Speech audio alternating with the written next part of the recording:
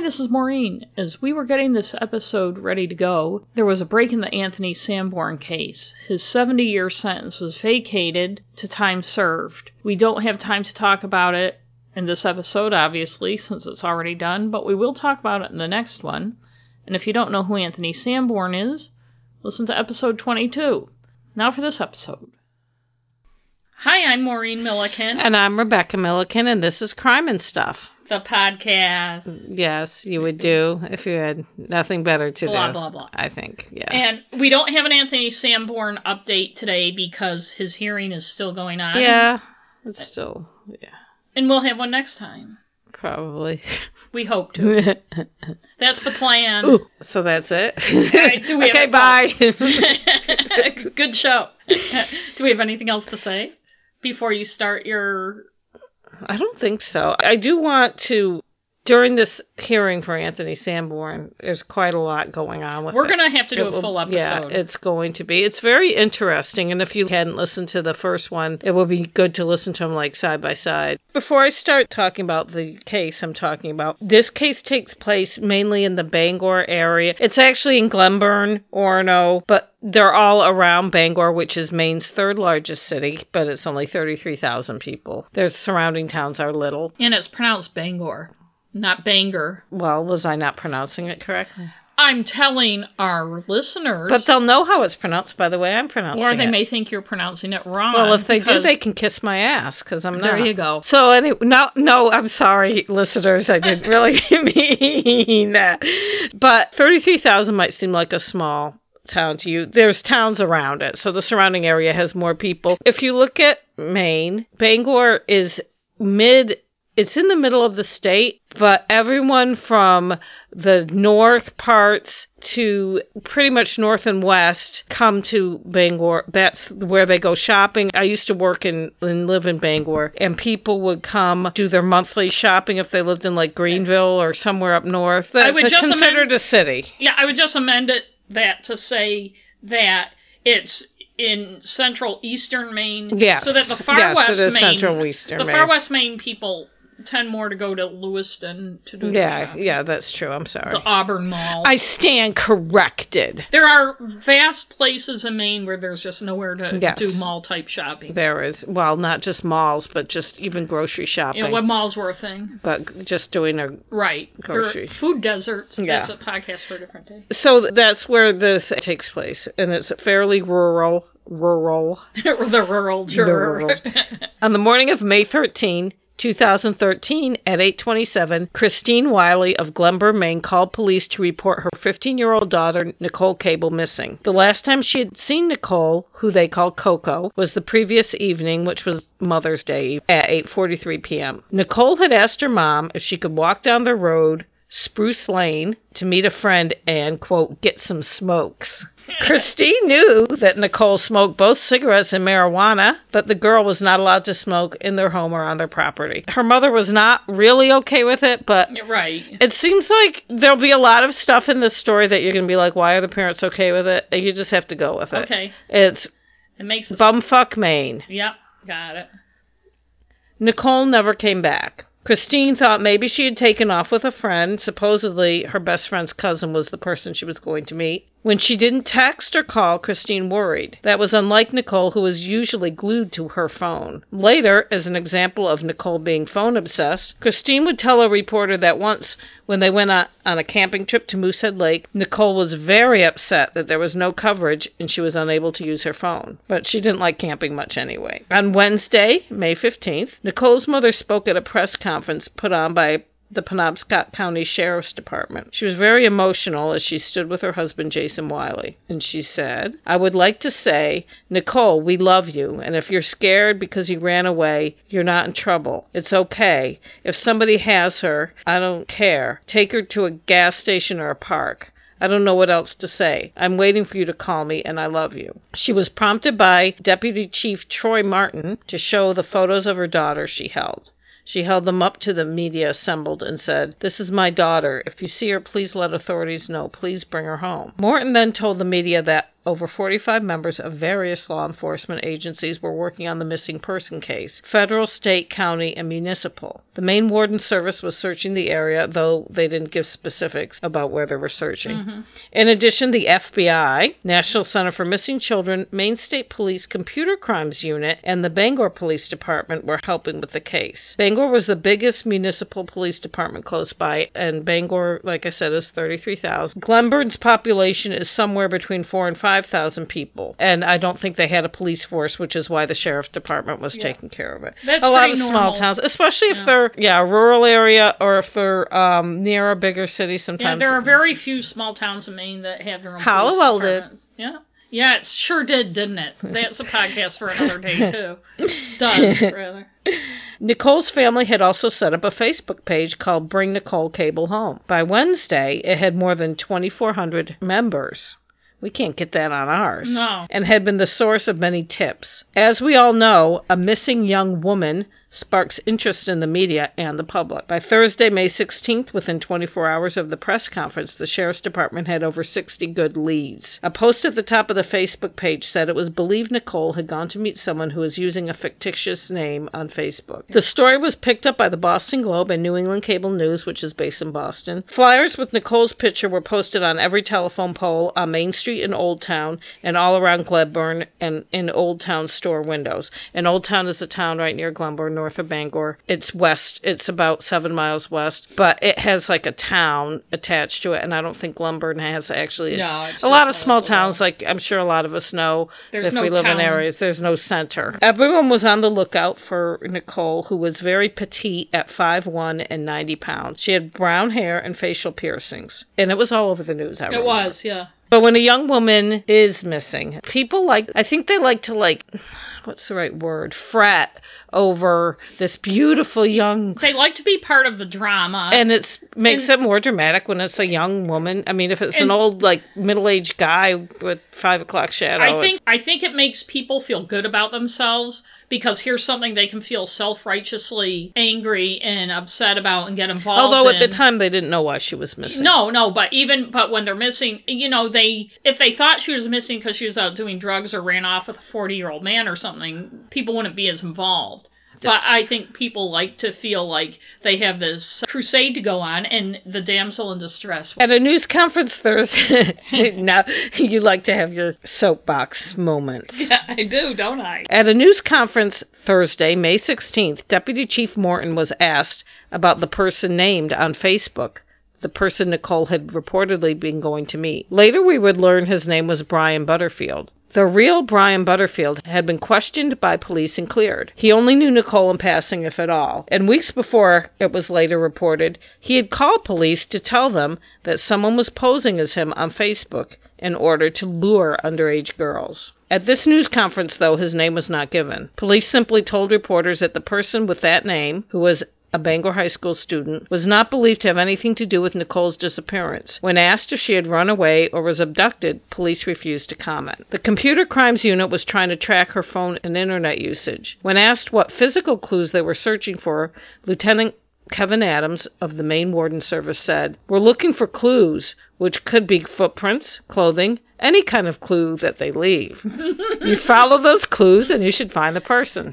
On Friday, May 17th, police reported they were looking for a black pickup truck, possibly a Ford Ranger, seen in the vicinity of Glenburn between 8 p.m. and 2 a.m. Sunday night through Monday morning. The Sheriff's Department stressed in media briefing Friday morning that they were only interested in black trucks in that specific area. They didn't want people from all over the state calling them or they would be inundated. Because there must be 500,000 especially black Ford Rangers in Maine. They were also asked if the public could volunteer to help search.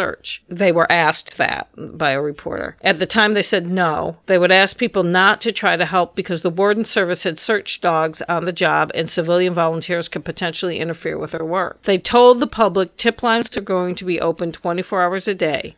By now, the news of Nichole's disappearance had spread worldwide via the internet. Despite the Warden Service asking asking the public to refrain from helping. On Saturday, the day after that request, May 18th, 6 days after Nichole was last seen, Lieutenant Adams of the Maine Warden Service issued a call for volunteers. People who wanted to help with the search were asked to meet Sunday morning at 9:30 at the Glenburn Fire Station. They were told that the search area would include woods and swamps, so dress appropriately, have correct footwear, and wear hunter's orange if possible. They should bring their own food and drinks.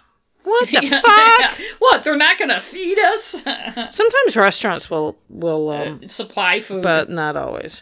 Deputy Chief Morton told the media that the search had been focused on the areas of routes 221 and 43 in Glenburn, Hudson, and West Old Town, but wouldn't say why. During the week, the Warden Service had used a small search plane to search camp roads and other areas because there's a lake up there, Pushaw Lake, that there's a lot of camp on. In other areas, hard to reach by ground, vehicle, or by foot. The Downeast Emergency Medical Institute also flew their plane, which had high-resolution imagery capabilities. Both agencies were searching the swampy areas and lakes. Pushaw Lake is the main lake in that area. Saturday evening, a church in Glenburn had a candlelight vigil for Nichole.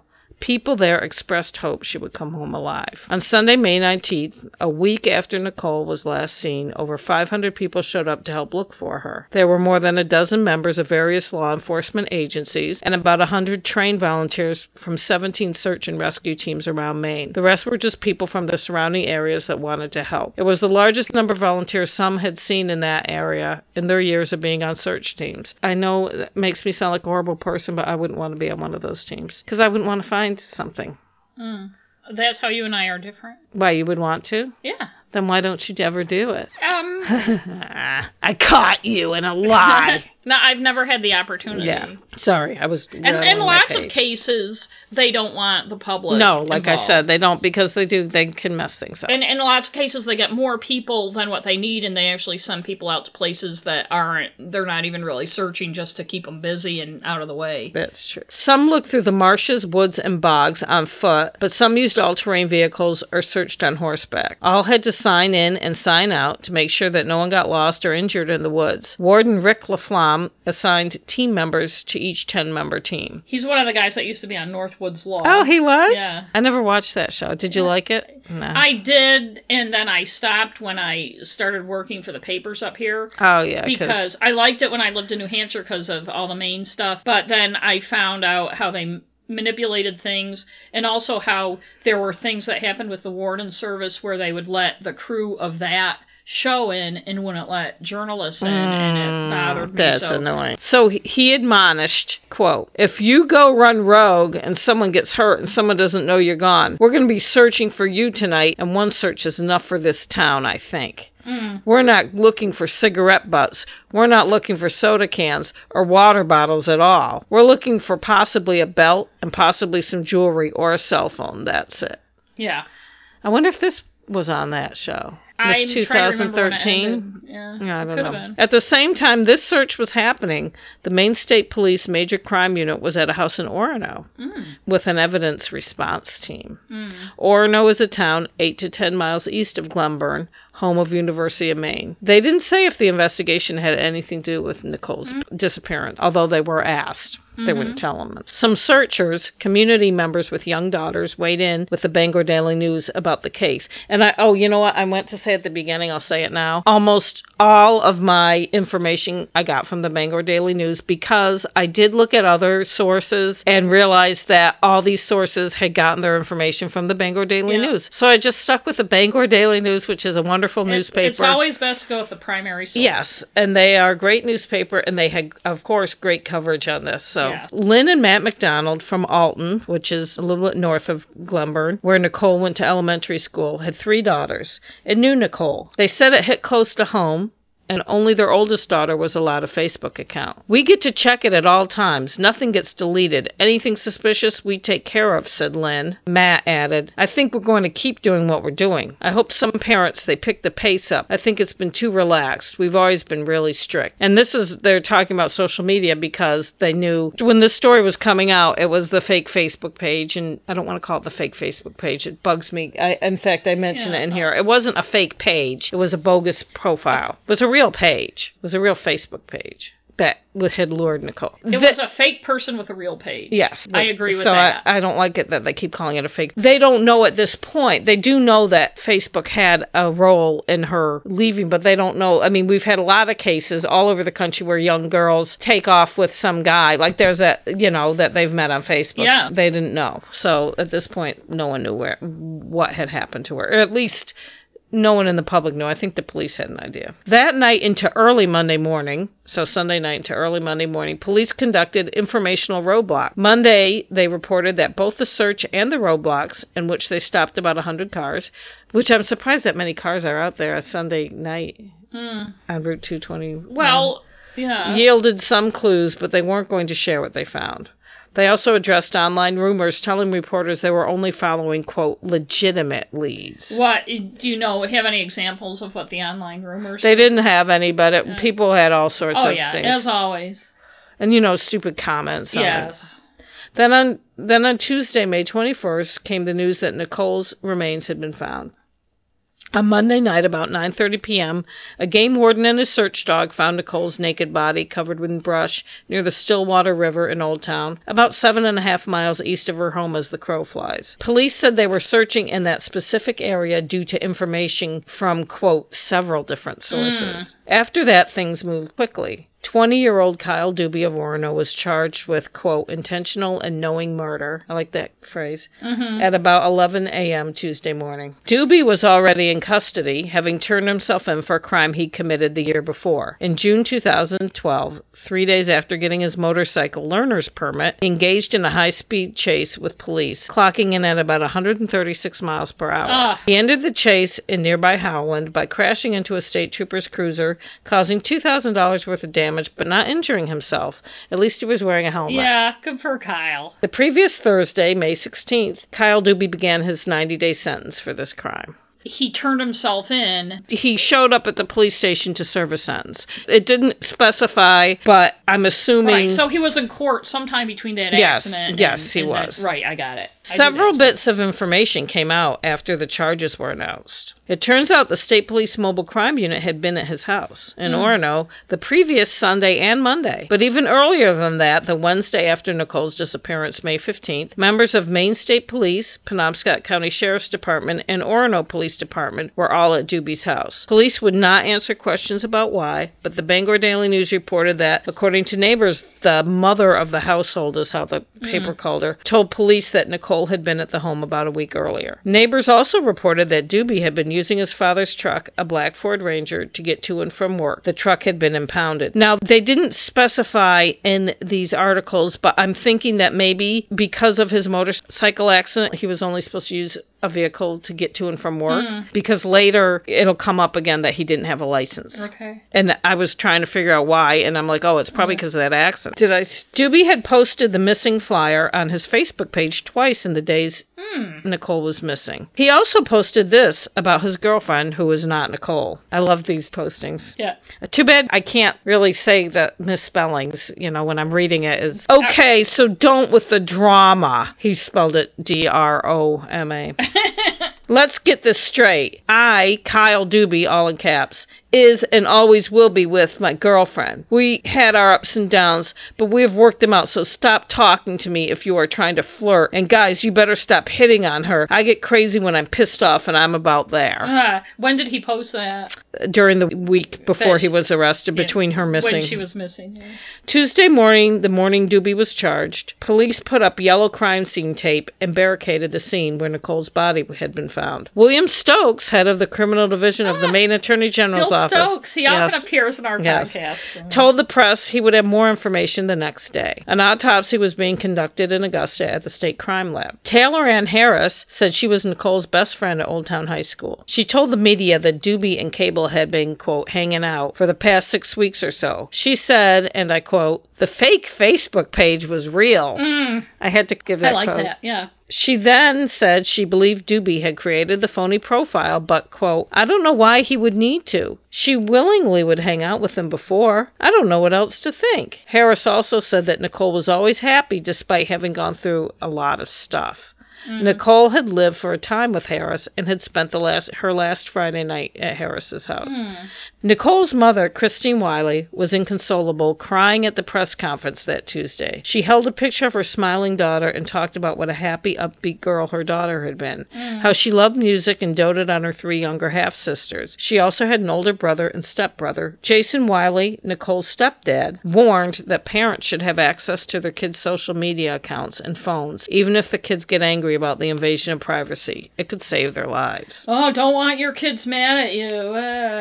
Our parents' generation were never worried about I don't think it's even that. I think a lot of it's just, you just don't pay attention to shit. I mean, even when we were kids, they didn't pay attention. Yeah, thank God there was no social media. One thing Louis C.K. said about being a parent that I totally agree with is the worst thing about it is the boredom. There are sometimes it is so fucking boring. Like when they're playing something and they want you to play with them and you're just like, oh my fucking God. So like if they're on something that they're not. Well, see, our parents' generation didn't play with us most of the time. They didn't. They didn't play catch. That's why there's so many guys that are messed up. Just like the cats in the cradle. Play catch with our brother. I'm going to be like you, Dad. You know I'm going to be like you. Anyways. Okay. Oh, I'm so glad I don't have kids that I know of. On Tuesday, May 21st, the Maine State Police officially took over the Nichole Cable case as it was now a homicide. As we've mentioned in other episodes of Crime and Stuff, the state police handle all murder investigations with the exception of the cities of Portland and Bangor. And I was surprised about that. I had to look that up again because I'm surprised Lewiston doesn't, but they don't. Wednesday, May 22nd, was Kyle Doobie's first court appearance. When Superior Court Judge William Anderson ordered everyone seated, Christine Cable stayed on her feet holding a panda bear pillow that belonged to her daughter. Aww. Her husband Jason finally got her to sit down and he held her head to his chest. Doobie did not enter a plea because he had yet to be indicted for the crime of intentional or knowing murder. A court date was not set. He was denied bail. At this time, details were not known about what led up to his murder charge. There was an affidavit containing information, but Judge Anderson sealed it until the following week when Doobie was expected to be indicted by the grand jury. This was at the request of Doobie's defense attorney Stephen Smith. He also expressed concern about his client's safety. Doobie, remember, was serving time in the Penobscot County Jail for his crimes in connection with a high-speed motorcycle chase the year before. Smith complained to reporters that Doobie had death threats, but when asked specifically what they were, said they were online threats, nothing in person or by phone or letter. Which is like, come on. Join the club. No shit. Penobscot County Sheriff Glenn Ross said that Doobie had been in maximum security for his own safety since Nichole's body had been found. Had also been on suicide watch because he was crying when he came to the jail. The sheriff agreed to have Doobie kept away from other inmates for the time being. Many of Nichole's school friends were in the courtroom that day. Not only her friends, but also those who didn't know her or only knew her casually. You know how teenagers are. When there's a tragedy, A lot of people wore neon yellow, her favorite color. One school friend described her as a great, sweet girl. Another person at the court proceeding was a Bangor High School classmate of Kyle Doobie, who was there in support of Nichole's family. She said that Kyle Doobie had been a brother figure and best friend to her, but she was disgusted that he may have killed, quote, a beautiful, innocent girl. The community planned fundraising events for Nichole's family. A screen printer sold t-shirts and sweatshirts in her honor, and a balloon releasing ceremony was planned for Friday night, May 24th.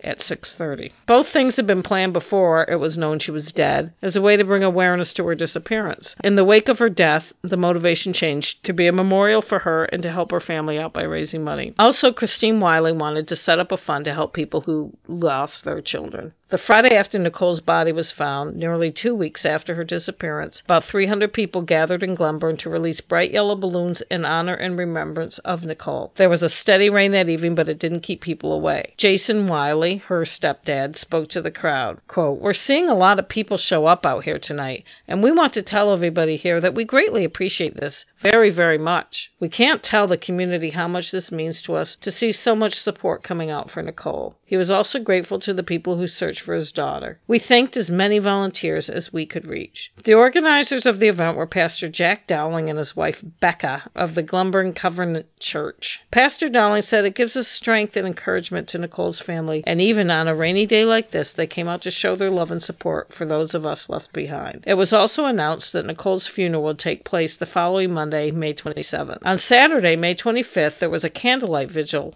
held at Eastridge Stable in Charleston, Maine. Maine. This, too, had been originally planned when no one knew if Nichole was alive or dead. It was now being used as a fundraiser and a memorial as well. Another spaghetti dinner and vigil were scheduled. Spaghetti dinners are pretty popular. Yes, they are. As second only to bean dinners. Bean dinners, yeah. Sometimes there's some really good food at those things. And they're cheap. They are. Usually $8 we should go to some. Seems to be. $8. The population of the surrounding area is small, even though it's comprised of several towns. When something like this happens, everyone knows someone directly or indirectly connected with a tragedy, and it can hit close to home. The communities were just trying to process it all. Monday, May 27th was Memorial Day. 2 weeks had passed since Nichole was first reported missing by her mother, Christine. Today was the day of her funeral. Over 300 people attended the service at Bangor Baptist Church. Some knew her well, others not at all. Mm-hmm. Everyone there was moved by the loss of a young woman and wanted to pay their respects to her family. Everyone? I'm very cynical. Christine Wiley, Nichole's mother, was distraught as the coffin was coming down the aisle to leave the church. She ran to the casket and hugged and kissed it. Christine wore a bright yellow blouse in honor of her daughter's favorite color, along with a black skirt. At the service, she said, "Baby girl, I love you so much. I know in my heart you will be with me always. I will miss your laughter and your smile and your sweet kisses on my cheeks. I know that you have not left us and that you never will." Jamie Robertson, neighbor and father of Nichole's friend Haley, said, "There are many times over the past few weeks when what was happening felt surreal. We kept hoping that we would wake up and it would not be real. Through all the darkness, we have to remember that she was a gift. Please remember the gift that she was." On Wednesday, May 29th, Kyle Doobie was indicted by a Penobscot County grand jury. Gee, what a surprise. What if they hadn't indicted him? I know, that would be funny. Doobie's attorney, Stephen Smith, filed a motion to keep the probable cause affidavit sealed until trial. If you remember, the week before, he had successfully gotten Superior Court Justice William Anderson to seal it until this hearing. But Anderson denied the newest motion, saying the public and the press had a right to know the details of the case that were contained in the affidavit. And I want to say, as a journalist, too, that the best details you can get on a crime are from an affidavit. And we used to love, I'm sure they still And seeing that word always reminds me of once when I was, when we were kids, Mom used to watch the soap operas while she was being a housewife. And there was some soap opera where they kept talking about an affidavit. And I was probably like 4 or 5. I had no idea what it was, but I always remember that thinking, what is it? Why are they all talking about this I can affidavit? say as an editor, it's one of the most misspelled words in crime stories. That's interesting. If you're reading online, if you're reading a crime story and the newspaper has attached an affidavit to read it because those because police reports and affidavits and stuff have a lot of information. And that's one of the great things that the internet has added to journalism. And because stories have to be a certain length, they have to have a certain narrative flow. Sometimes a lot of the stuff isn't in them, and also is an editor's choice or a reporter's choice. So if they're available online, read them yourself, because you may find out a lot of stuff that isn't in the story that is very interesting. Yeah, especially if you're interested in more details. Smith again expressed concern for his client's safety and repeated that he had received numerous threats on his Facebook page, which had since been taken down. Please, come on. What? I think they all do, because people... Everybody gets death threats. The opposite of people who want to go to the vigils and be on the search team and stuff are the people who want to get online and make death threats and say horrible things. And also something that might not be serious death threats, like saying, well, you deserve to, have somebody kill you or something. My guess is, I don't want to demean death. Death threats. I don't want to trivialize, the seriousness of death threats. Yeah. But I also think, especially now in our digital age, it's very easy for assholes to threaten to kill people and all sorts of other things. Oh, and I'm not saying threaten to rape them all the time. That women get threatened. Yes, and that's what I'm saying. It's not that people aren't necessarily in danger, but I don't think some asshole who anonymously goes on, they're just trying to be... The guy was denied bail. Right. So, are these people going to, sneak into the jail and kill him? Immediately after the judge's ruling, the affidavit went public. And what happened the night Nichole disappeared, was known. The probable cause affidavit was written by Maine State Police Detective Thomas Pickering. It included information from Kyle's younger brother, Dustin. According to Dustin, this is what happened. Kyle had intended to kidnap and hide Nichole somewhere disguised as someone else. Then he, as Kyle, would rescue her in order to be the hero. According to Dustin's account, Kyle had Nichole meet him down the road from her house, where he jumped out of the woods wearing a ski mask. He had brought duct tape with him, and he bound her with the duct tape and put her in the back of his father's pickup truck. But when he stopped the truck, he found she had died. He dumped her body in the woods near Dicehart's gas station in Old Town. Not the Dicehart's truck stop that we love to eat at. He covered her body with sticks. Kyle Doobie's girlfriend, Sarah Mersinger, told police a similar story, but added that Kyle threw Nichole's clothes out the window on the way back from dumping her. On May 15th, the Tuesday after Nichole was reported missing, Kyle Doobie was interviewed by police. He told them that he did have a relationship with Nichole, but he had been working the night of May 12th. He had texted with her that day, though. Kyle was employed by a company that supplied aid to adults with developmental disabilities and mental disabilities, and would spend the night at the home with the client. Oh, just like next door to Mom and Dad's house. Yeah, it's a group home. I believe it doesn't specify that, but from the other things that'll come up. I dated someone who did that once for work. Cool story, bro. Yeah. Kyle Doobie had created a Facebook page using the name Brian Butterfield. As I said before, I have an issue that the reporting keeps calling it a fake Facebook page because it's a real page. Yes, and I want to... It's a bogus profile, but the page isn't fake. And I want to say, too, that as an editor, I had a problem with that, too, and when we used stories from the other newspaper, not the Bangor Daily News, the Press Herald that was covering them, I would try, if I was working to edit that, to change it. And he made this page using Brian Butterfield's information, but not his picture. And he started talking to Nichole. One of Nichole's friends had told police she'd gotten a text from Nichole that night saying she was going to meet, quote, Butterfield.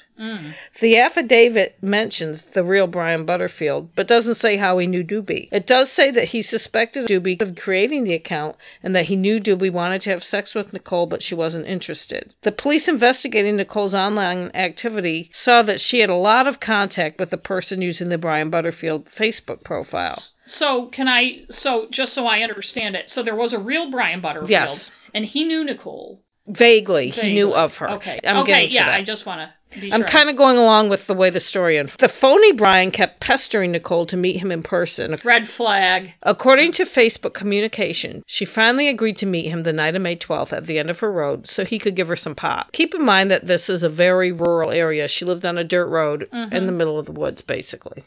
The computer investigators linked the Butterfield Facebook account to an IP address at Doobie's family's home in Orono, where he lived with his parents and his 4-year-old daughter. From a previous... Doobie's? As they say, yes. How old was he again? He was 20. Okay. 19 or 20. I don't know. He obviously a teen father.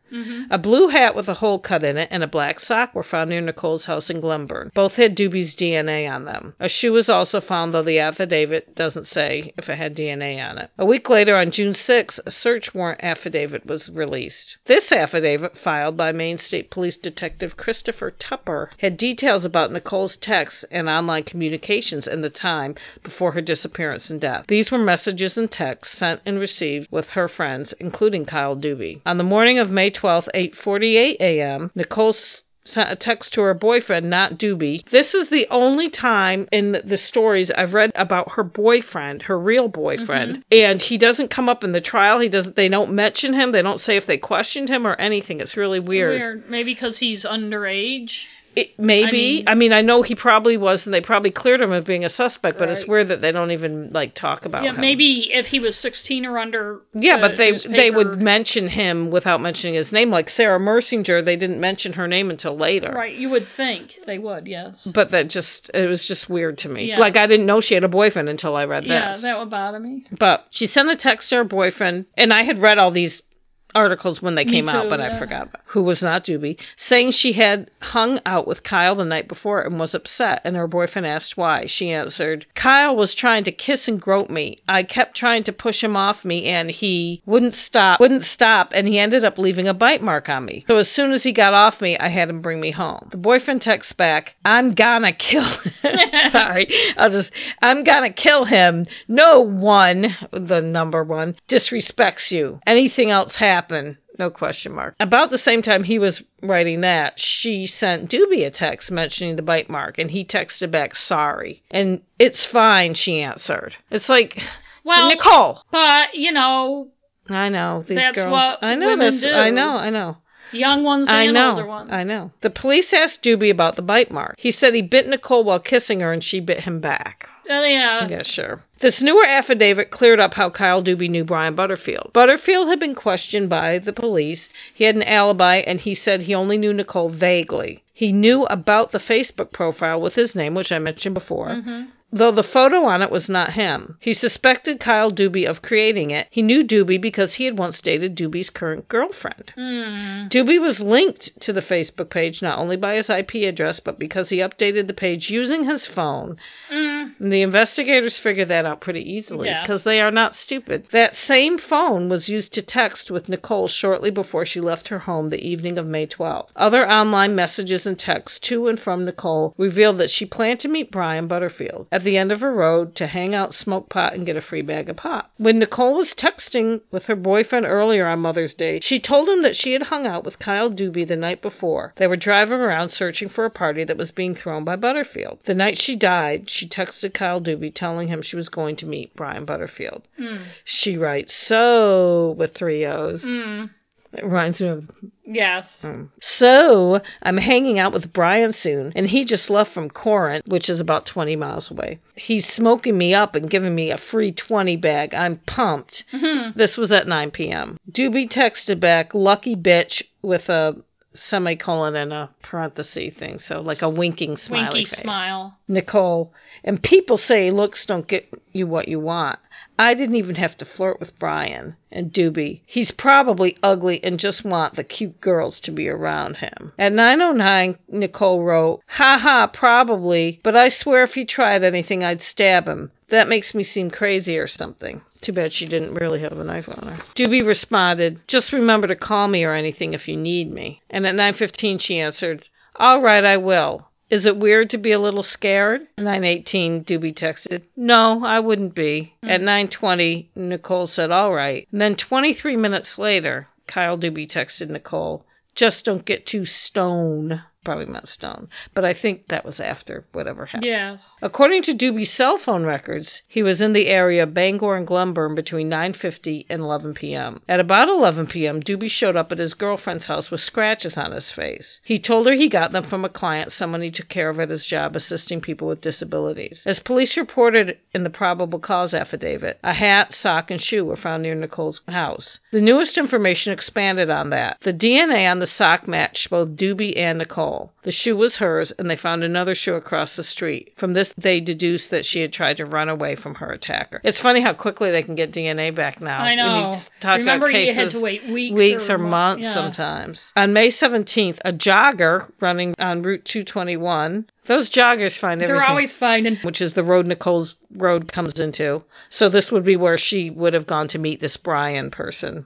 This jogger reported some suspicious items to police. They found Nichole's pink sweatshirt dirty on the back but clean on the front. It had been cut or ripped open in the front. They also found some black rope. Kyle Doobie was in jail with no bail set and no trial date set. The police and state seemed to have the evidence they needed to prosecute him. Now all they needed was the trial date. In the meantime, Kyle Doobie was in the Penobscot County Jail in Bangor. He later would be moved to the Maine State Prison in Warren. In August of 2014, over a year after the murder of Nichole Cable and the arrest and indictment of Kyle Doobie, the trial date was announced for February 23, 2015 at the Penobscot Judicial Center in Bangor. The trial was expected to last 2 weeks. Doobie's lawyers, Stephen Smith and Wendy Hatch, filed 4 motions, 1 to change venue, 1 seeking expert witness reports, and 2 to suppress evidence. As a former legal secretary, a motion to suppress is something we always did. I think you got to try any way you can. Doobie's attorneys argued that a change of venue was necessary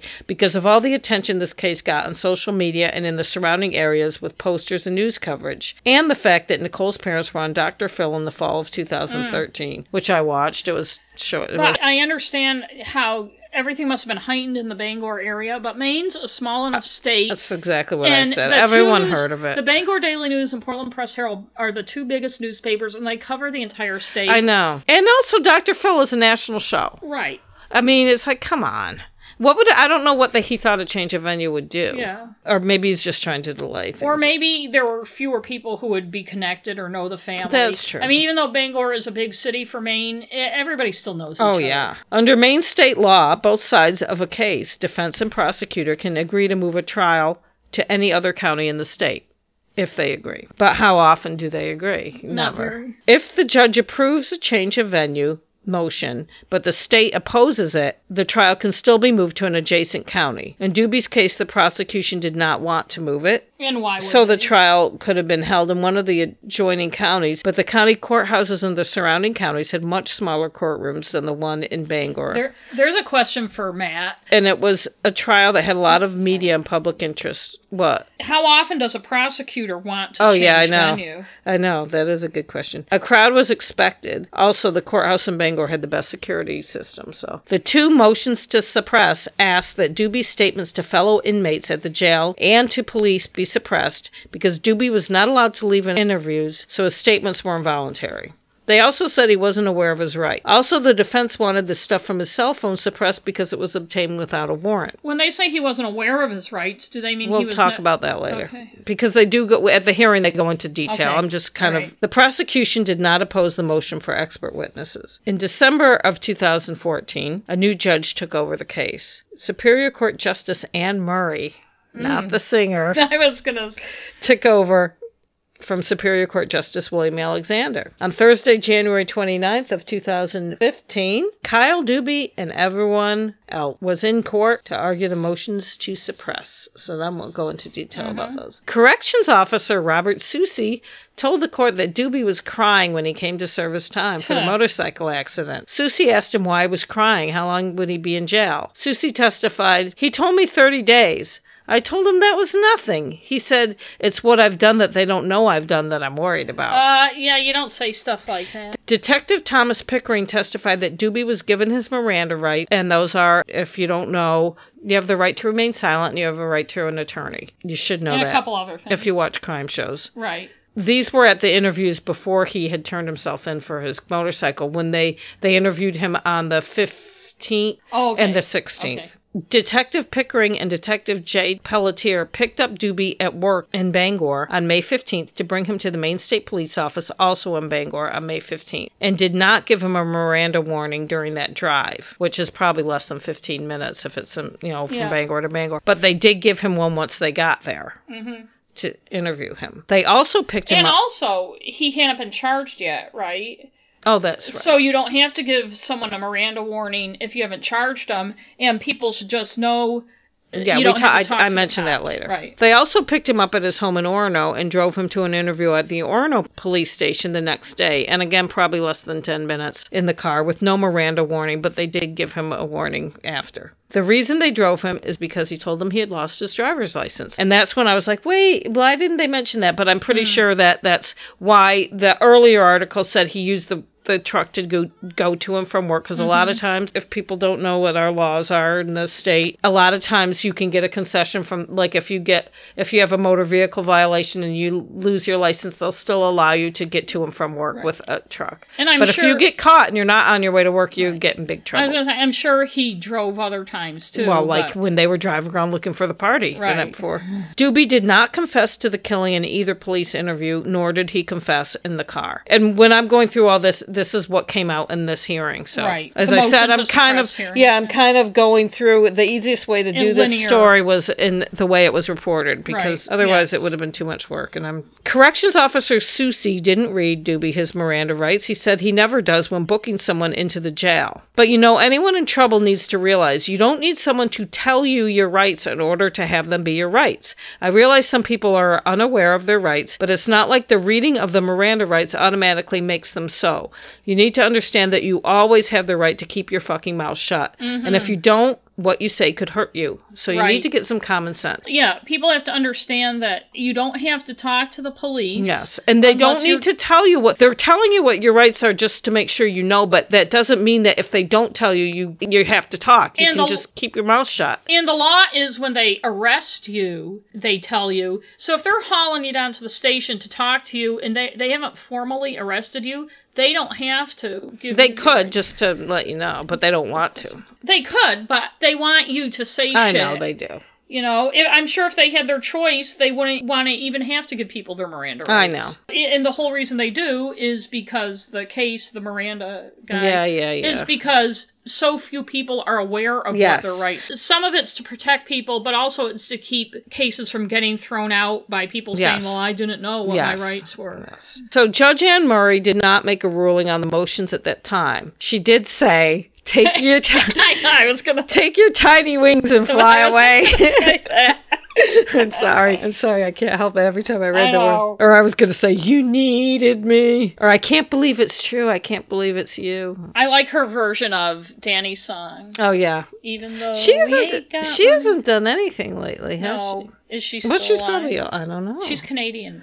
What's that got to do? Nothing. Jury selection had been set to start February 11th, which is Hannah's birthday. Yeah. In anticipation of the trial starting February 23rd. In the meantime, the prosecution had filed a motion to disallow alternative suspect theories by defense. And so on February 6th, the defense filed an objection to that motion. Judge Murray was not expected to rule on that motion until after jury selection. She also, at this time, denied the motions to suppress by the defense. According to the defense, Doobie's girlfriend at the time, Sarah Mersinger, who they didn't name at the time because she had not been charged and she was a minor, but her name came out during the trial, so I'm going to use it. She was the alternate suspect in the murder. She was also the ex-girlfriend of Brian Butterfield. The defense's objection quoted texts between Kyle and Sarah between the day Nichole was reported missing, May 14th, and the day her body was found, May 20th. On May 14th, Mersinger texted, "Why do you care if she's missing?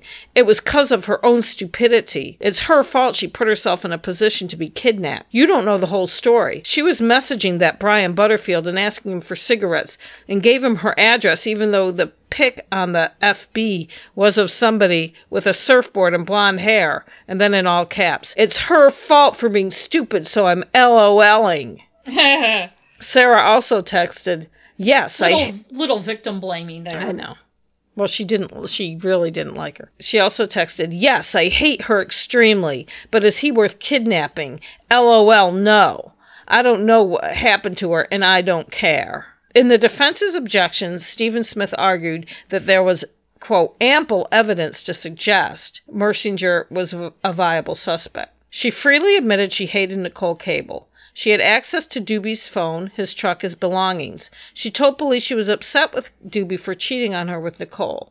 She was also told by police not to keep seeing Doobie, and she did. She practically lived at his house. So why was she texting him? Because people text each other when they're in the same room with them. During the jury selection process, the media was not happy about the way Judge Murray set things up. They used the largest courtroom in the building, and then the judge, attorneys, and potential jurors sat at a table about 20 feet away from the reporters. The principals spoke so softly that even the court reporter who was right there with them had to ask them to repeat things. The Bangor Daily News cited a 2010 Supreme Court ruling that said the jury selection must be open to the public. Apparently the situation stuck in the craw of the reporters because several paragraphs in this article were devoted to the fact that they couldn't hear what people were saying during jury selection. They were pissed. The week before, it was reported that Kyle Doobie had been offered a plea deal, but declined it. What an idiot. The details were not discussed, but it was later speculated that it was probably for 45 years prison. On February 20th, Judge Murray granted the prosecution's motion to disallow alternative suspects. The judge said that the defendant's objection was only speculation and conjecture without evidence, so a big fat nope to that.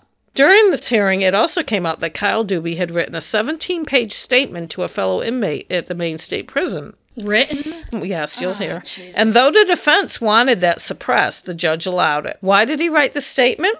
Well, apparently the prison has some program in which some inmates and some corrections officers are, quote, counsel substitutes who can help someone prepare for trial. They supposedly help them prepare their defense. Now, forgive my cynicism, but this doesn't seem like something that could possibly ever work out well for the defendant, especially if the information isn't confidential.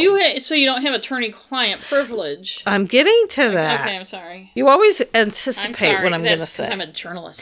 And Kyle Doobie's defense team was arguing that this should be confidential because of attorney-client privilege. After all, it is called the Substitute Counsel Program, but Judge Ann Murray said that she wasn't satisfied that the statement was covered by that privilege. Hey, any prisoners listening, think twice before accepting help. Hey, to me, then it sounds like the whole thing is a setup. No shit. To get dumb prisoners to unwittingly confess to shit. I agree. To make it easier to prosecute. We'll have to ask Matt about this. Yeah. We got to get that guy back here. She did allow some of the interviews with police to be suppressed, though. The jury was 9 men and 7 women, which included 4 alternates, and I found out later the alternates were 2 of each, 2 men, 2 women. Kyle Doobie's trial began Monday, February 23rd. Nicole's mother, Christine Wiley, testified that when her daughter did not answer her phone or return text messages, I was scared. I felt something was wrong. She said she had met Kyle Doobie at least once in the month or so before her daughter's death. He'd come to her house with Nicole and Nicole's friend and neighbor, Haley Robertson. Nicole was not allowed to date anyone over 17, so Wiley asked Doobie about his relationship with her daughter. At the time, he was 19. He told her they were just friends. On the evening of Mother's Day, at 8:43, according to Christine, Nicole asked permission to walk down the road to meet Haley's cousin for some smokes. Christine gave permission and cried as she recounted that was the last conversation she had had with her daughter. Kyle Doobie's mother also testified. She had met Nicole a couple weeks prior to her death when Kyle brought the girl to their house. Kyle Doobie's mother's name was Tammy. Kyle's girlfriend, Sarah Mersinger, was not there at the time, but Sarah did spend most evenings at the Doobie house and had access to Tammy's computer, as did everyone else in the home. Police had seized the computer. Kyle's mother also said that Sarah used his cell phone and wore his clothes. Haley Robertson testified that she and her best friend Nicole liked to party, drink, and smoke pot together. The 2 girls had started smoking pot after Kyle Doobie took them to an outdoor party in Dixmont, where they first smoked pot.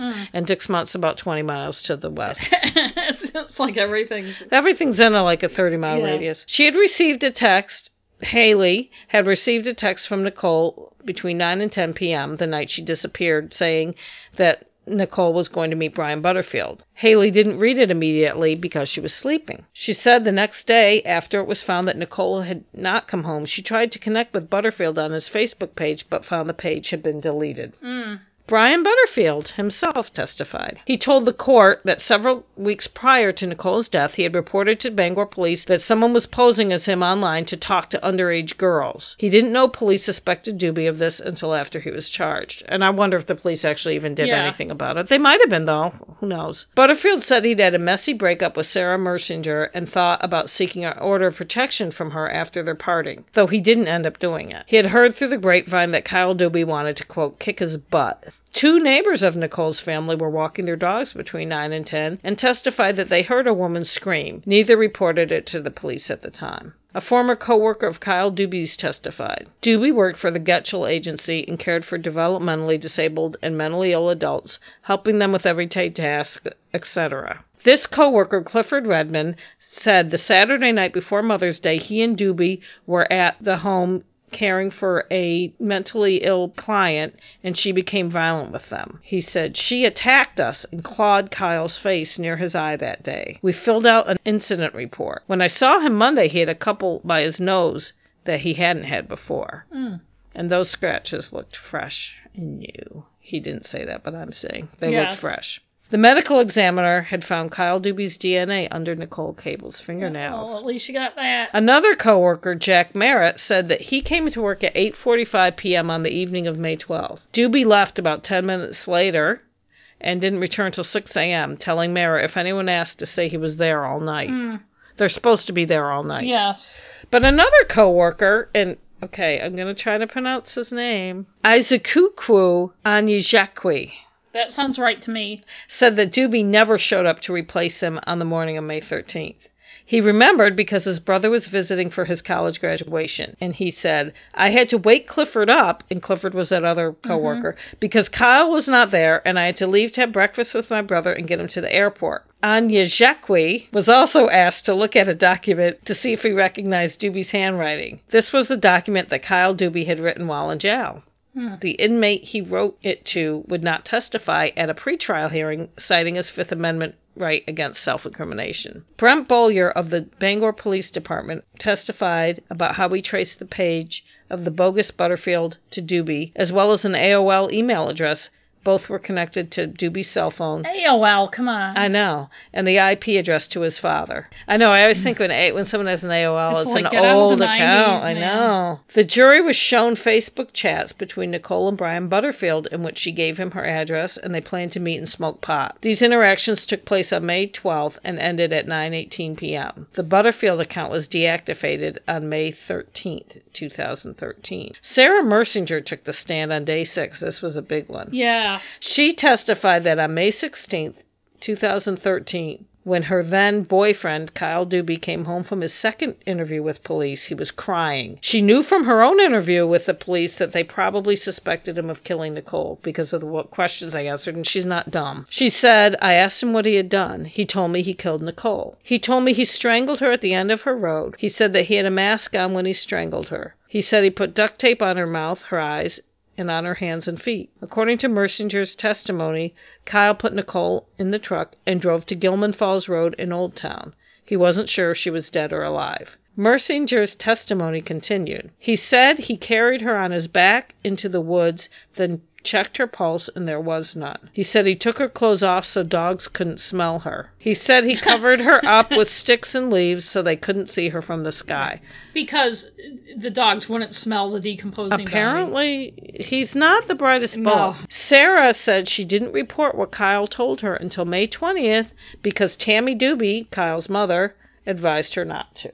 During her interview with the police in the days after Nichole disappeared, she told them that she didn't care what happened to Nichole, that she herself was a violent person who held grudges, and that if she found out Kyle had been having sex with Nichole again, she would, quote, kill him in his sleep. At trial, she said she regretted saying those things every day. Sarah Mersinger and Kyle Doobie had met on Facebook and began dating in November of 2012. Her mother did not approve of Doobie. In April of 2013, Sarah found out that Doobie and Nichole had had sex, and I don't know if they actually did have sex. Or if Kyle just said. Someone told her that. I don't know. And shortly before Nichole's death, Sarah found out that Nichole and Kyle had been messaging and texting each other, and she was not happy about that.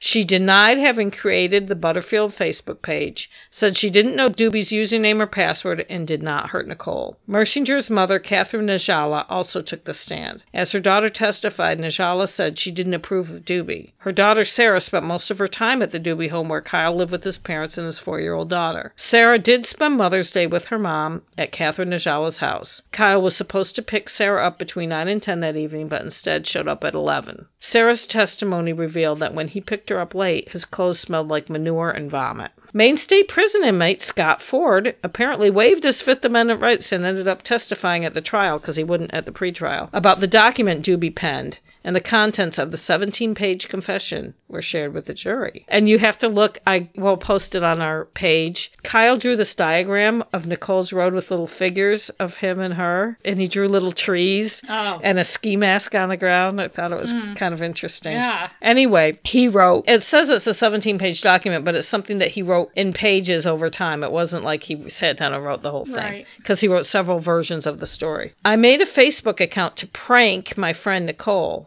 And prank has a C in it that shouldn't be in there. I had her meet me at the end of her driveway, and then I jumped and scared the expletive out of her. I'm not bleeping it. It was bleeped in the thing. Okay. Believe me, I wouldn't bleep. She passed out, and then I freaked. I put duct tape on her to keep her from running off. I put her in the truck and went for a drive thinking she would wake up. After 15 to 20 minutes, she didn't get up. I checked her and she was dead. I did CPR, but it didn't work. I panicked. I was already coming to jail, so I didn't want to get charged for murder. So I put her body in the woods and took her clothes off and scraped her fingernails from my DNA, covered her up, and then left. I threw her clothes out in the wood, laid a ladder down the road, but cops found them. Later in the document, he has written a different version. I jump out wearing a ski mask. I grabbed her around the chest and stomach, so I thought, and then I realized I had her in a chokehold with my right arm over her neck area. She passed out and I freaked. He wrote that she ripped off his ski mask and scratched his face with both hands. He wrote again that he taped her with duct tape and put her in the truck. So she was breathing and still passed out. Then she started gasping for air. I quickly got out and cut the tape and sat her up. She went still and I started doing CPR and she didn't start breathing. The truth is I never meant for her to die. She passed out after jumping her from behind and then died in the truck. I didn't hit her or drown her or choke her or shoot her. She just stopped breathing. I should have called 911 and got help, but was so scared. That's why I'm here, because I was scared and didn't call for help. A palm print on the confession pages matched Kyle's, according to the fingerprint analysis from the Maine State Crime Lab. Scott Ford testified that now this is where I'm confused, but we'll talk about this in a minute. Let me just say this. Scott Ford testified that he and Kyle communicated by passing papers back and forth on the sly between their cells. And when I read this, I was confused because I thought he was a substitute counsel. So I don't understand. Yeah. But anyway, Doobie asked Ford to flush the papers after he read them, but Ford kept them and instead gave them to investigators. So I was wondering, maybe he was his counsel, but maybe part of that isn't to write things down. Maybe he was just... Or maybe it was an informal agreement between the two of them not understanding the substitute counsel program. I don't know. Under cross-examination, Ford said he did not get a shortened sentence for handing over the documents. And at 45, he had spent most of his adult life in prison. I did not find out why he was incarcerated. I guess I could have, but it's not relevant. Kyle's younger brother, Dustin, testified. He said he never told police that Kyle confessed directly to him. He said that Sarah Mersinger had told him that Kyle confessed to her. A co-worker of Dustin's had testified that Dustin told him that Kyle confessed to him, but Dustin said he didn't remember that conversation. Earlier in the trial, Maine State Police Detective Jay Pelletier had testified that Dustin said he heard, quote, straight from Kyle, end quote, the details of how he killed Nichole and where her body was. The only witness called by the defense was Tammy Doobie, Kyle's mother. She talked about how her son was an athlete in high school and how he was the primary caregiver to his daughter. And I think Tammy is the primary caregiver. Yeah. Before arresting, the defense read a quote from something Sarah Mersinger had texted. The expletive got what she deserved. It only took the jury, 5 women and 7 men, 45 minutes to find Kyle Doobie guilty of the kidnapping and murder of 15-year-old Nichole Cable. When the verdict was announced, Nichole's father, David Cable of Alton, Maine, clapped twice until a judicial marshal took his hand to shake it in congratulations and probably stop him from clapping. Other members of her family hugged and cried. Doobie's family, including his mother Tammy and brother Dustin, also cried and wept. Kyle Doobie showed no reaction. Nichole's mother, Christine Wiley, did not comment right away, but later said, he took someone wonderful and threw her away, and that's not okay. He should feel bad about it. Doobie's lawyer, Stephen Smith, said that, quote, the Cables lost a daughter and the Doobies have lost a son. No shit. Yeah. I mean, that's always the way it happens when someone commits a fucking crime and they go to prison or their family loses them. I don't have any sympathy for him, for his family maybe, although Smith also claimed in closing that Kyle had no motive to kill Nichole as they were friends and lovers. Oh, yes, because that never happened. Smith doesn't sound like he fully understands. He said that Sarah Mersinger did have a motive. He said, Kyle had no motive, very little opportunity, and there's a perfectly viable suspect who had all those things. There was no reason, none, zero, for Kyle to kill Nichole. That's reasonable doubt. And I beg to differ. Motive or lack of it is not evidence. There was plenty of physical evidence that he did it. Right, and they don't even have to present the prosecution. Because it's not evidence. Right. During the trial, Assistant Attorney General Leanne Zenia told the jury that Doobie may not have confessed to police, but his written statement to inmate Scott Ford revealed details only the killer would have known, like that Nichole's fingernails had been scraped and where things were located in the picture he drew, as they could tell someone had tried to clean out her under for her fingernails. Doobie later claimed he was trying to protect Sarah when he wrote the notes to Scott Ford. But then he said, quote, I'll never try to put this on Sarah. I don't care if she's with someone else or not.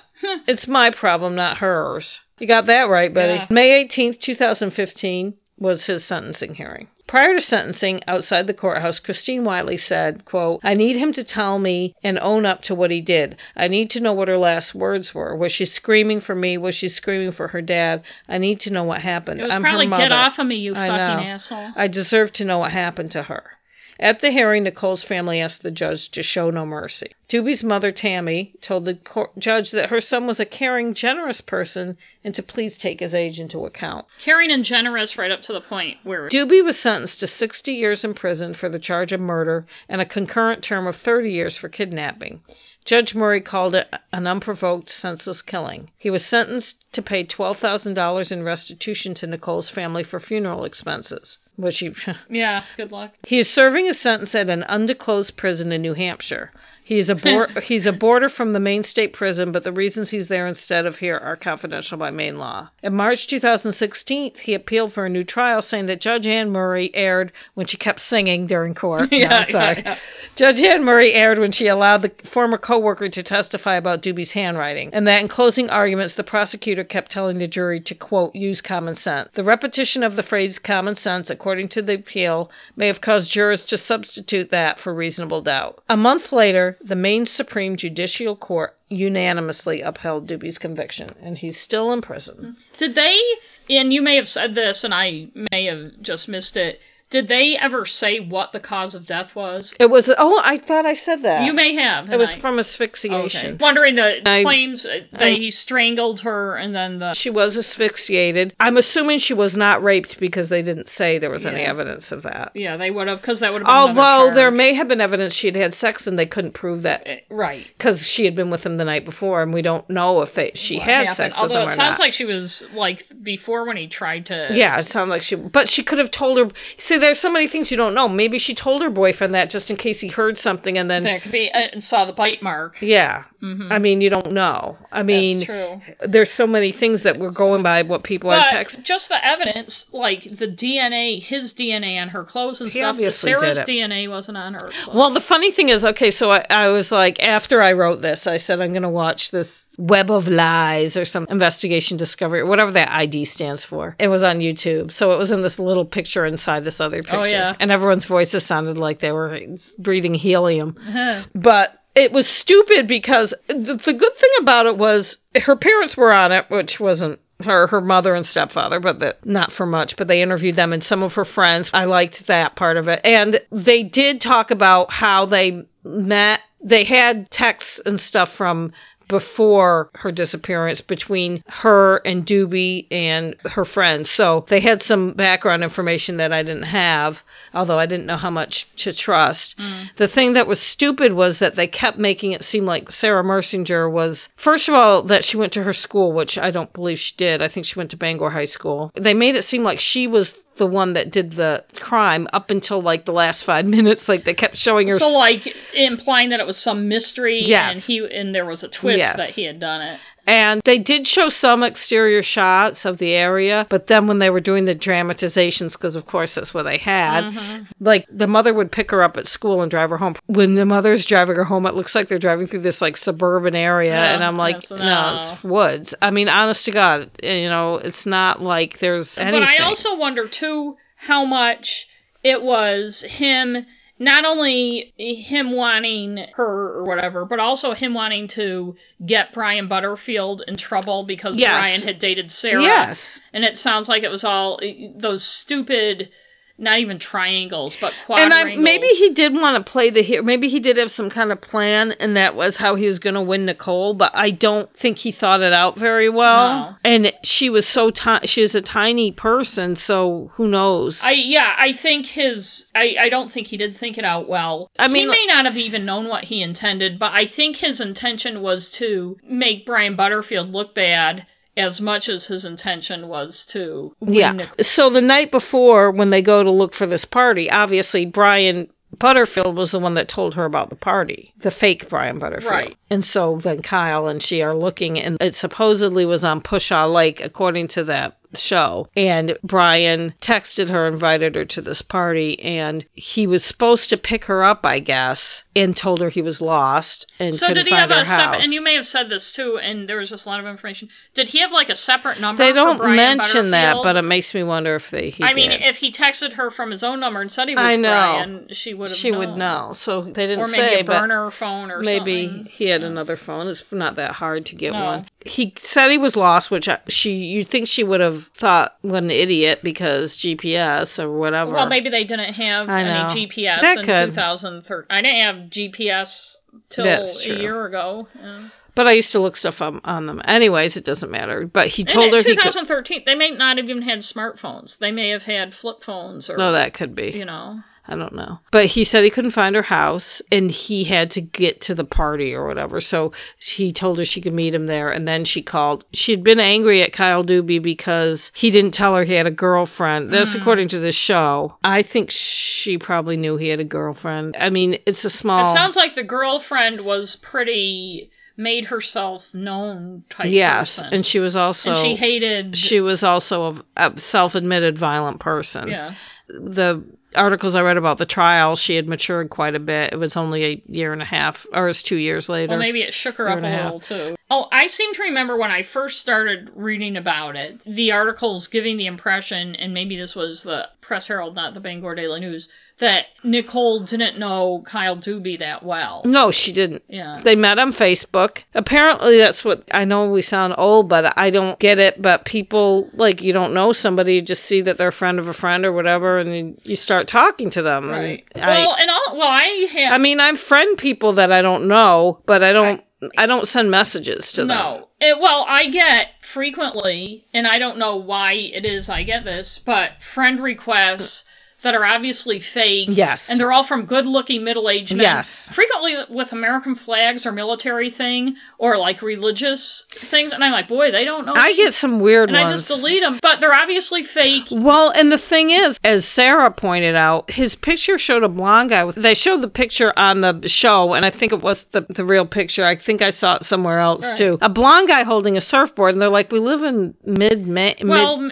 maybe she just didn't think of that. Or maybe she thought she's naive. She's a 15-year-old naive girl that grew up in a small town. You don't know. Yeah, she could have thought, well, he's originally from California, or he did it on a vacation, or... No, because I think she thought it was the other guy. I think they had friends in common. So you're saying he didn't look anything like the real Brian Butterfield? No, not at all. And that's why the police when they went to question him, they were like, I have to say, and I apologize to everybody who has pictures of their cute kids and all this shit as their Facebook profile. I don't really pay a lot of attention to what somebody's profile photo looks like on Facebook. I do only if I'm curious about them, and then a lot of times they don't have it, and then you have to try to go through. Sometimes I Facebook stalk people when I read about them in the news or something. I want to see. And sometimes they don't have any pictures of themselves. It's all their kids or something. Also, people would say, oh, this is a social media murder and stuff.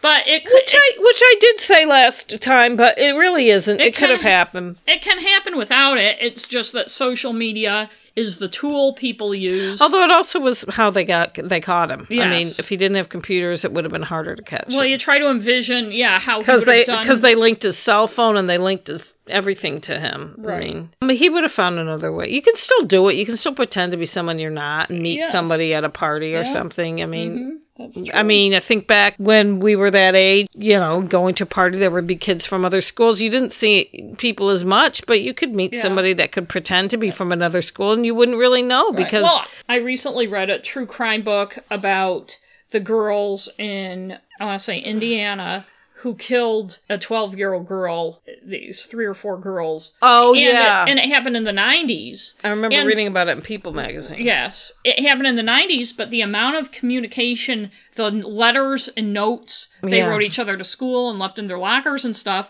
it was, Yeah. And the only difference is it's easier if people keep those to find those than to get their phone records and stuff. But... Anyway. That's a good one. I like it when we do a Maine one. It's a Maine one. That was a big one. I wonder if anything, like people, they have all the vigils and stuff like that, and, hold your kids close and stuff, but I wonder if it's changed anyone's behavior or any ways parents deal with their teenage kids. Well, I feel like it probably didn't. And like I said, it's not so much, I think it's just a lack of attention. Just not paying attention to parents not knowing who their kids' friends are and... But they never did. No, they didn't. Never. It's just like anything else, and it's easy for me to say. I'm sure everyone that has teenage kids is telling me to fucking shut my mouth. By the time they're in their teens, you have to hope that you have taught them some common sense, taught them to be suspicious, I mean, this sounds bad, but don't go down to the end of your dark road and meet a guy you don't know to get pot. But that's the other thing, to bring your kids up with common sense. Also, if someone says they're going to give you free pot, it's not free. Yeah, no, nothing's free, girl-y, especially when you're a girl. But also, and here's another one of my soapbox things, but I won't go on and on. Parents, much more now than before, don't teach kids to, or don't let kids figure out at a young age how to have common sense and how to be discerning and how to use their critical thinking skills. Parents make a lot of decisions for kids and do a lot of things for kids they didn't do before, and so kids don't develop well and don't always make good choices. Not that people were always making good choices. The kids' radars aren't up because mom, and maybe to a lesser extent dad, are in all their stuff, and the parents think that this is their way of keeping tabs on their kids, but what they're really doing is not teaching their kids how to make decisions for themselves or do things for themselves, and then when they have to, they're stupid about it because, they don't. But also, I would also argue that a 15-year-old girl is just... Like, the parents, okay, so, like, we have her, I'm going to go get some smokes, and then the other girl, Sarah, practically living at her boyfriend's house, and she was only 16. Yeah. But, I don't know how to put it, but it's just, sometimes, that's just the way some people are. I mean, and the bottom line is... I mean, the person responsible is the person that killed her. Yes, that's what I was going to say. Kyle...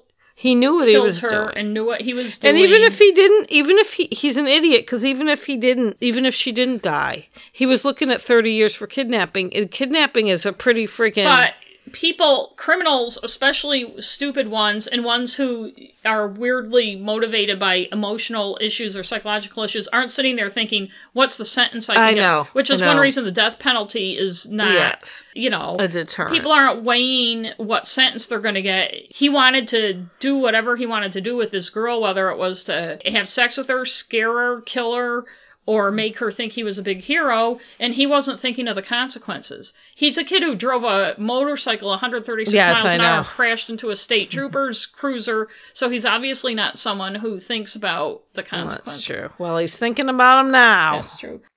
So should we do our recommendations? Yeah.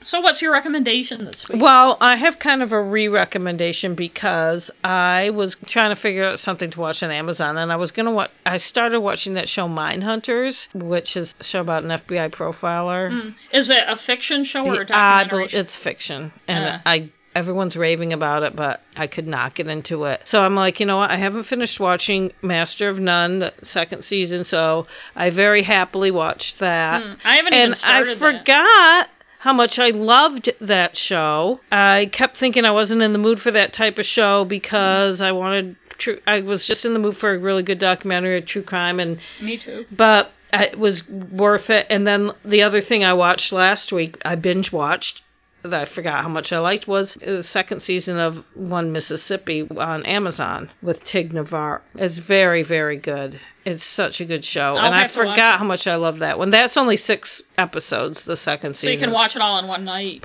Yes, I did.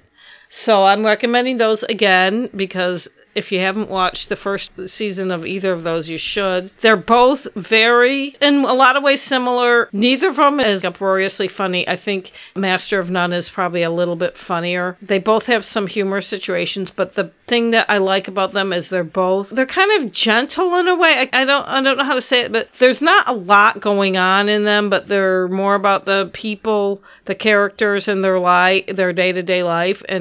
But they're just really good. There's a lot of good characters. Both of them have a lot of family. The character's name in Master of None is Dev, but it's Aziz Ansari, and his real parents play his parents, and they're funny. His father's funny. And then Tig Navarro, it's based on her life, but it's not. It's actors, and the guy that plays her brother was a lot different than her, and her stepfather, who is a father figure. Her biological father isn't in the picture. I mean, it's just really... I like shows that delve into family. And they're just so...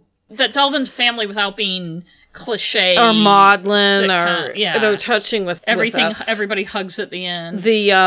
Yeah, so yes, again. What would you compare them to for people who haven't watched them? Are there shows where there's similar humor? That I'm trying to think, and I can't think of. I can compare them to each other mainly. Yes. I can't really think of anything. But I think if you know of both of their humor, you probably know him from Parks and Recreation. I don't really know any of his stand-up. I've never seen it. Hers, I've heard a lot of her stuff on the radio, stand-up and stuff. If you know what their humor is like, you would enjoy hers. Her humor is, I don't know, she makes me laugh. And I haven't watched that, but I do like Master of None, though I haven't watched the second season. I feel like they're not afraid to talk about stuff that more standard sitcoms. Yes, both of them. She's a lesbian, and the show takes place in her hometown of Mississippi. She does talk about that she loves the place, but sometimes it's a hard place to live when you're gay. And also she was sexually abused as a child, by her step-grandfather, and they talk about that more in this season, which is good. And Aziz Ansari is the fact that he's Indian. It's not like he dwells on it. And I will say about his show, it's one of the most diverse casts I've ever seen, and it takes place in New York City, so that makes sense. But I mean, it's just like one of my favorite episodes of this season was just called First Date, and it showed him on all these different dates because he's on some app that's kind of like Tinder or something. Plenty of Fish or Tinder, and he dates all these different women, and it's just the characters,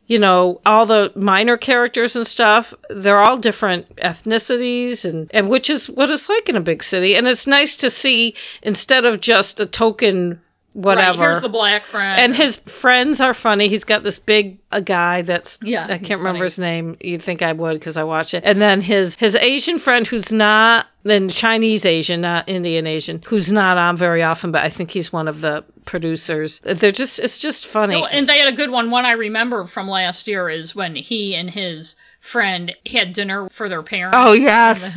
Well, there's a lot of funny stuff going on in this one because his parents, they're always bragging about how religious Dev is, and they're Muslim, and he's not, so it causes some issues. You have to just see it. Like I said, it's not like it's a big drama that all sorts of things are always happening, like soap opera, and I can say this about both of these, and they're not like they're a big plot-driven thing or hilariously funny sitcom with a bunch of jokes, but I think they're both great shows, and I love them. Well, thank you. You're welcome. Recommendation. For mine, it's not really a recommendation. Are you going to recommend your books?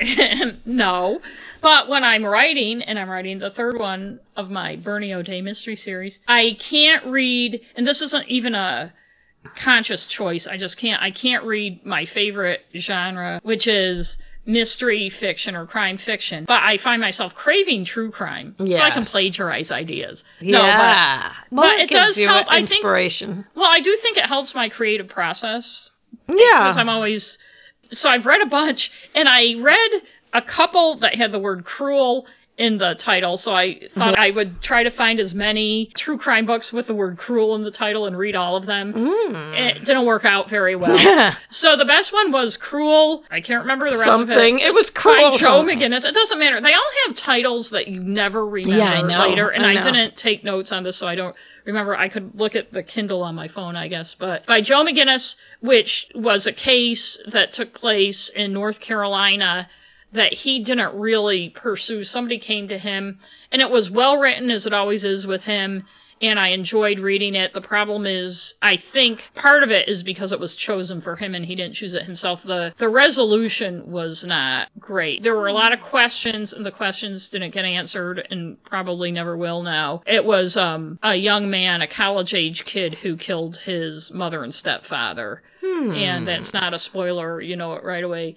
There was another one that had the word cruel in it.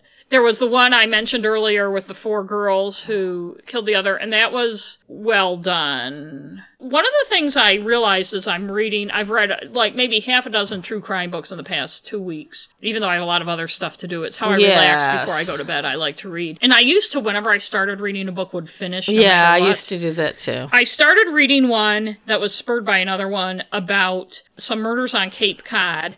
And this guy who this bully who ran the town, and he tried to kill a police officer in the 70s, and the family had to go on the run, and there was, I think, a Dateline about it that people may remember. But the writer, she wasn't that bad a writer, but she kept pounding this political agenda about how Massachusetts is sentencing and prisoners and stuff, about it being too liberal, over and over and over again. And I realized one thing I really dislike in a true crime book is a writer's political agenda, no matter what it is, even if it's one I might agree with, being just pounded over and over again. I want to hear the story. And you can hear the story and make your own conclusions. And I finally stopped reading it because I found it made the book less interesting to me. A similar one I read about, because I'm very interested in nurses who kill right now. Maybe I'll do a podcast on it and talk more about the reasons. But I started reading one by a guy who's written a lot of true crime books that was so poorly written in so many ways that I had to stop reading. Whoa. It was one of the Cruel books. I read another one by a true crime writer who I like quite a bit, Greg Olson, who I think also writes fiction, that was more about, she was a nurse, but it was more about Munchausen by proxy, and had killed a child, and they got her. And that was very interesting because it went into the whole how people don't recognize it when it's happening. And one really interesting thing was that it's mostly women who... They don't have Munchausen by proxy. They commit Munchausen. And they're not considered mentally ill. It's more that they're a sociopath or and have that's the vehicle they choose. Right. But a lot of them, almost a third of women who have been convicted of it, are involved in the medical field. And they're very convincing. They find medical situations. Yeah, like that one with the Gypsy Rose daughter. Yeah. She had been a... Yeah, I haven't seen that documentary yet. But speaking of that, I read another book by a woman who was abused by her horrible parents and was a victim of Munchausen by proxy. It was interesting and well written, but sometimes you're in the mood for something. I was really looking for something that just really got into the weeds of Munchausen by proxy. And this was more about her being abused, and her parents were just fucking crazy in a lot of ways. That almost made the Munchausen by proxy less interesting. Yeah. I mean, it was a fascinating book as far as the abuse and her trying to overcome it, but I was looking for a Munchausen by proxy book, and it was called Sickened by Julie Gregory. But you need to find a book that just has case studies on Munchausen by proxy. I guess so, but what I want to read is and there were a lot, I was trying to look at. Well, there's that woman that they had the Dateline on, that one that was giving her son salt. Yes, I'm very interested in that one. Oh, horrible. But the Greg Olson one was, Cruel Deception was the one by, so I was still kind of in the cruel. There was another one I read by a fairly popular male true crime author, and I'm not saying the authors of the ones that I'm critical of, because I don't want to. So the sequence of events, and these complicated ones, that's another thing that bugs me. If the sequence of events is too complicated, or you feel like they're getting things wrong, they contradict themselves, it bothers me. The one I'm reading right now is called The Good Nurse, and it's by, I want to say, Richard Graeber. It's an actual book I got out of the library that I don't have in front of me, about probably one of America's most prolific serial killers who you've never heard of, named Charles Cullen, who was a nurse in New Jersey and Pennsylvania and killed possibly as many as 300 people. Oh, my God. And it's really well written, but the thing that bugs me about this one, besides my biggest peeve of no photos, is that there's multiple footnotes, and you have to go to the back to find out what they are. He's not documenting. At first I thought, he's just documenting. But a lot of it are really, really interesting things that you wonder, why aren't they part of the book? Maybe he thought it would slow down the narrative. So then when I'm done, I'm going to have to go through all that to read all the footnotes. Yeah, that's happened. I've read books like that, too. But my biggest peeve, and I've said this before, I'm begging true crime publishers who publish ebooks, please put the photos in. The best ones are when you look in the contents, it says image gallery or photo gallery, and you can go to them. Yes. Because when I'm reading the photos. When I'm reading a hard copy one, except for this one, which has no pictures that I'm reading now, I like to keep going to the pictures. I think some authors want to feel. I think they feel like pictures are above them, below them. I heard another podcast too, somebody who had written a true crime book saying, you look at the photos, immediately who did it, which is true, but I still want to look. But you still want to see them. Because ask anyone who likes to read true crime, yes, and I would say 99% of people, if not 100%, want to see pictures. So, as I've been reading so many true crime books, I was thinking, what are the things besides photos that I really want? And what I want is a really good, well-written story, and The Good Nurse is definitely one where they're telling the story, and Anne Rule was so good at this too.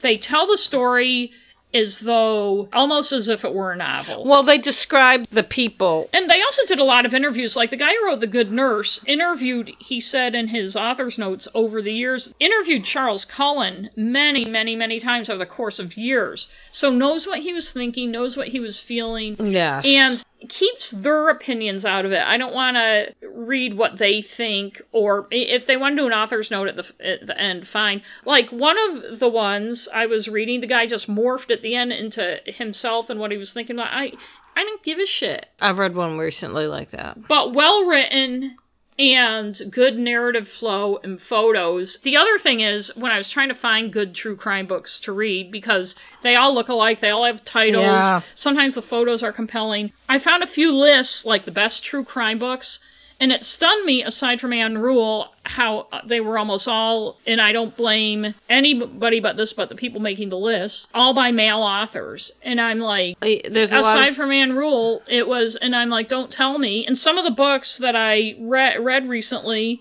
were on some of those lists, and I'm like, these are not good books. So I'm just saying that I just like to once again make the pitch that there are a lot of good female writers, but people tend to... They pay attention more to the male ones. Yeah, they do. They do in fiction as well, as we know. So I'm all true crime all the time right now. Okay. I can't read anything else. All right. I'll remember that. And that's this week's show. You can find us on our website, first of all. crimeandstuffonline.com. On Facebook, Crime and Stuff. On Instagram. And please rate and review. Rate and review. Thank you for the nice reviews. Yes, and thank you for the emails. And keep them coming. Yes. And keep listening and recommend us to your friends. Thank you. Thanks for listening. Bye-bye. As I said, a young woman goes missing. Mm-hmm. A young woman disappears. Mm-hmm. You can cut out the goes. I tried to avoid saying that. Just so I can say I fucking hate that phrase. I know you do.